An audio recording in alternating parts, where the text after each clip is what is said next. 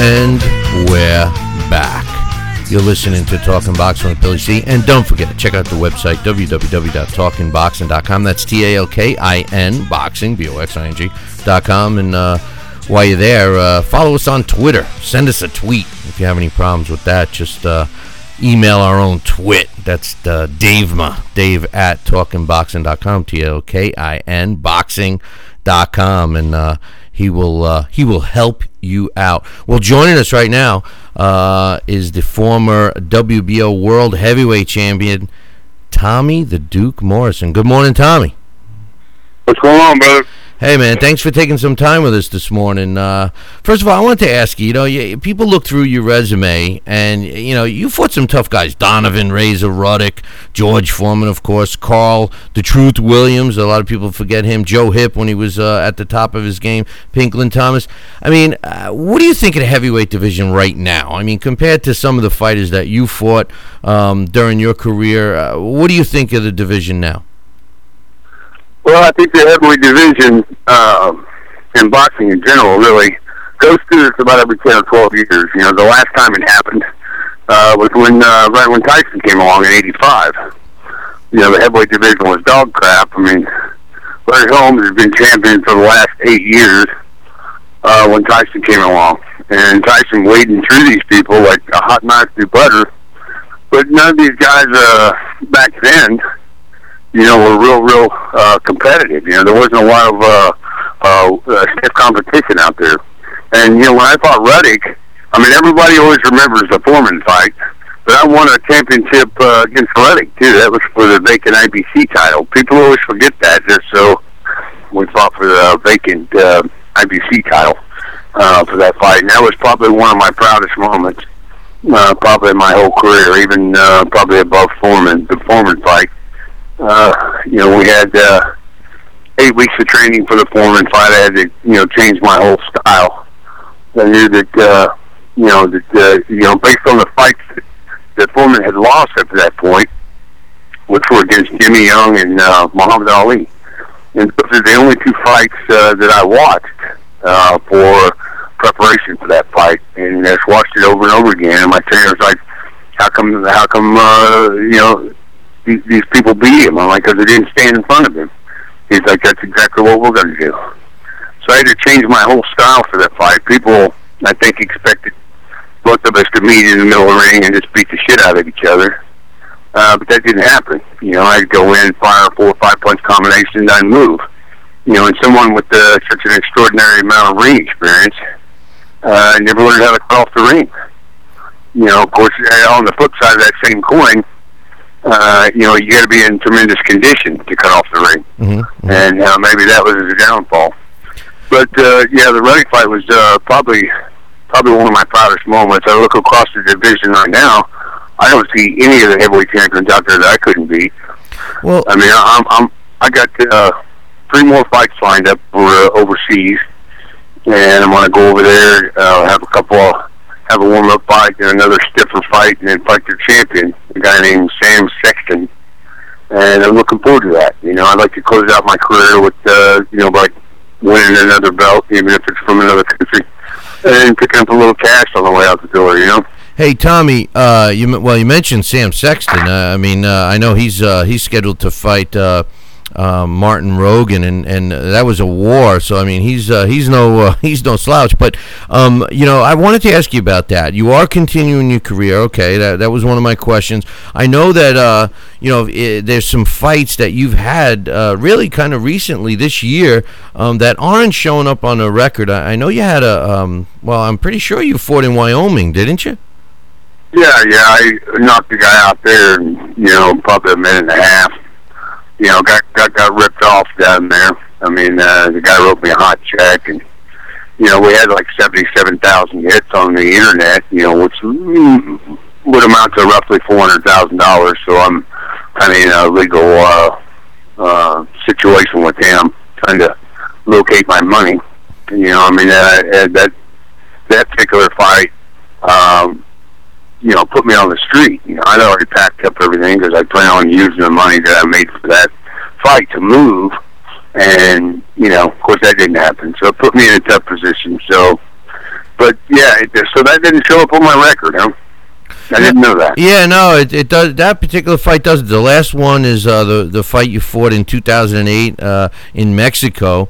And then prior to that, your fight back, your comeback against John Castle in 2007 in Virginia, and then prior to that, you had been idle since 1996. So my question is they didn't include that, so I don't know what the problem is there. So you are going to fight overseas. So what's going on health-wise? That's the first question everybody always asks me when we start talking about Tommy Duke Morrison. I mean, you were a spotlight on our show not too long ago, a heavyweight spotlight we did, and some of the questions I got emailed to me always surround that, and I don't know the answer. I know that some people say there's issues, other people say there isn't.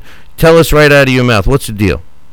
No, everything, I've never been healthy in my life. I don't have any problems. I've never had not one single symptom, and there's reasons for that. Years go by, these doctors keep telling me, okay, you're going to start experiencing this. You're going to start, getting thrush in your mouth. You're going to, and then none of that stuff ever happened, which is what led me to believe they were wrong to begin with. I always felt they were wrong. And I've had, a dozen different tests since then, and keeps coming up negative. So that's not an issue, for me. Well, then, it's an issue for the world. Oh, well, then why can't we have you fighting here in the States? Why do you have to travel abroad to fight? Why, I'm sure there's plenty. Well, I can. There's certain areas that will let me fight, but it sets a battle. It sets a political ball game. And especially in the States. So screw them. I'm gonna go overseas and fight, and I can go over there and make some decent money, and also have a chance to win another title. Then I'm gonna call out these champions and want to come over there and fight me. Let's come over there and fight me. We can make millions of dollars, and it would be a good thing for everybody. So but they want me to go to I'll go to Vegas and pass their test. Well, they still don't have to give me a license because of my age. I'm 40 years old now. Of course, they give Holyfield a license. They give Foreman a license. It's just a matter of going out there and passing the test. But I have a feeling there's some shit going on there, and there's some, some smoke and mirror type stuff. Because if I went out there and passed their test, well, shoot, now they're looking at a $200 million lawsuit that they can't win. Right, because it's people are like, why don't you just go? Well, it's not that simple. Even if I go out there and pass it, they still don't have to give me a license. Right. That's kind of crazy. They look at that. They look at the age and they say, well, 40 years old. That's it. Like a 40-year-old. Yeah, there could be a 40-year-old that shouldn't be a professional fighter, but you're in great shape. They have to take each case individual, right? Yeah, the difference between other people and me is I've taken care of myself, over the years. I always knew that this opportunity would present itself somewhere down the line. I was just hoping it would happen, before I'm, 45. Well, give us a time. Give us a time frame. You're gonna go. You're gonna go over. You're training now. Are you preparing now? Do you have your first fight soon? Tell us what's the time frame. I start training today. I started lifting and doing some cardio last week. It's been, since January since I've been in the gym, so I've kind of got to ease back into it. One of my sons, my second to the oldest son, he expressed interest and wanted to start boxing too. So he's up here living with me, and we're going to start training, in the boxing gym today. My first fight will probably be in late November. Mm-hmm. Probably have another one after the first of the year, and then another one probably in, say June or July. Now, and that'll wrap it up. In England, Tommy? You think in England or Germany? No, it's not England. It's I really don't want to mention it right now. Okay, all right, that's cool, no problem. Because everybody, everybody starts trying to shut everything down. No, okay, even though, no problem. So you look. So what I was going to say is you're looking to fight, let's say in November, to close out the year, and then give yourself a progressively harder fight sometime early in 2K10, and then maybe get that shot against the winner of the Rogan Sexton fight. Is that pretty much your like if everything worked great? Yeah, that's the plan. Of course, in boxing things change overnight sometimes. Yeah, I do, brother. Believe me. So where are you living? Where are you living now? Are you in? I'm living in Wichita, Kansas right now. Started, a foundation years ago, but we've did some changes to it, and I've got a farm out here that a friend of mine is let me use this farm. I'm gonna build my own gym on there also, my own boxing gym, and it's gonna be like a little retreat for kids with serious and life-threatening diseases. To get out and kind of experience nature and canoe, fish. A lot of these inner city kids, they've never even seen a horse. Right.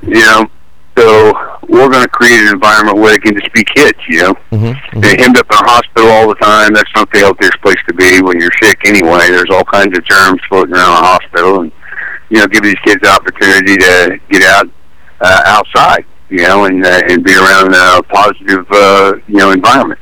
Well, Tommy, listen, I wish you all the luck in the world, and I hope you can keep us posted. I would love to come and we do our own broadcasting and of events and fights and stuff. I'd love to, if you get something. I tell you, when I go to commercial break, just hang on the line for a minute, because what I could tell you is. If you get cooking, you get something signed, sealed, and delivered, maybe we could come and do a profile on you, and we'll get that word out there. So that would be awesome. Yeah, hang tight 1 second. I'm going to have to take a break here, but hang tight 1 second. We hope to have you back, and good luck, and keep us posted, all right? Appreciate it. All right, Tommy. That's Tommy the Duke Morrison, and you heard it, man. He's not finished. He's going to be coming back.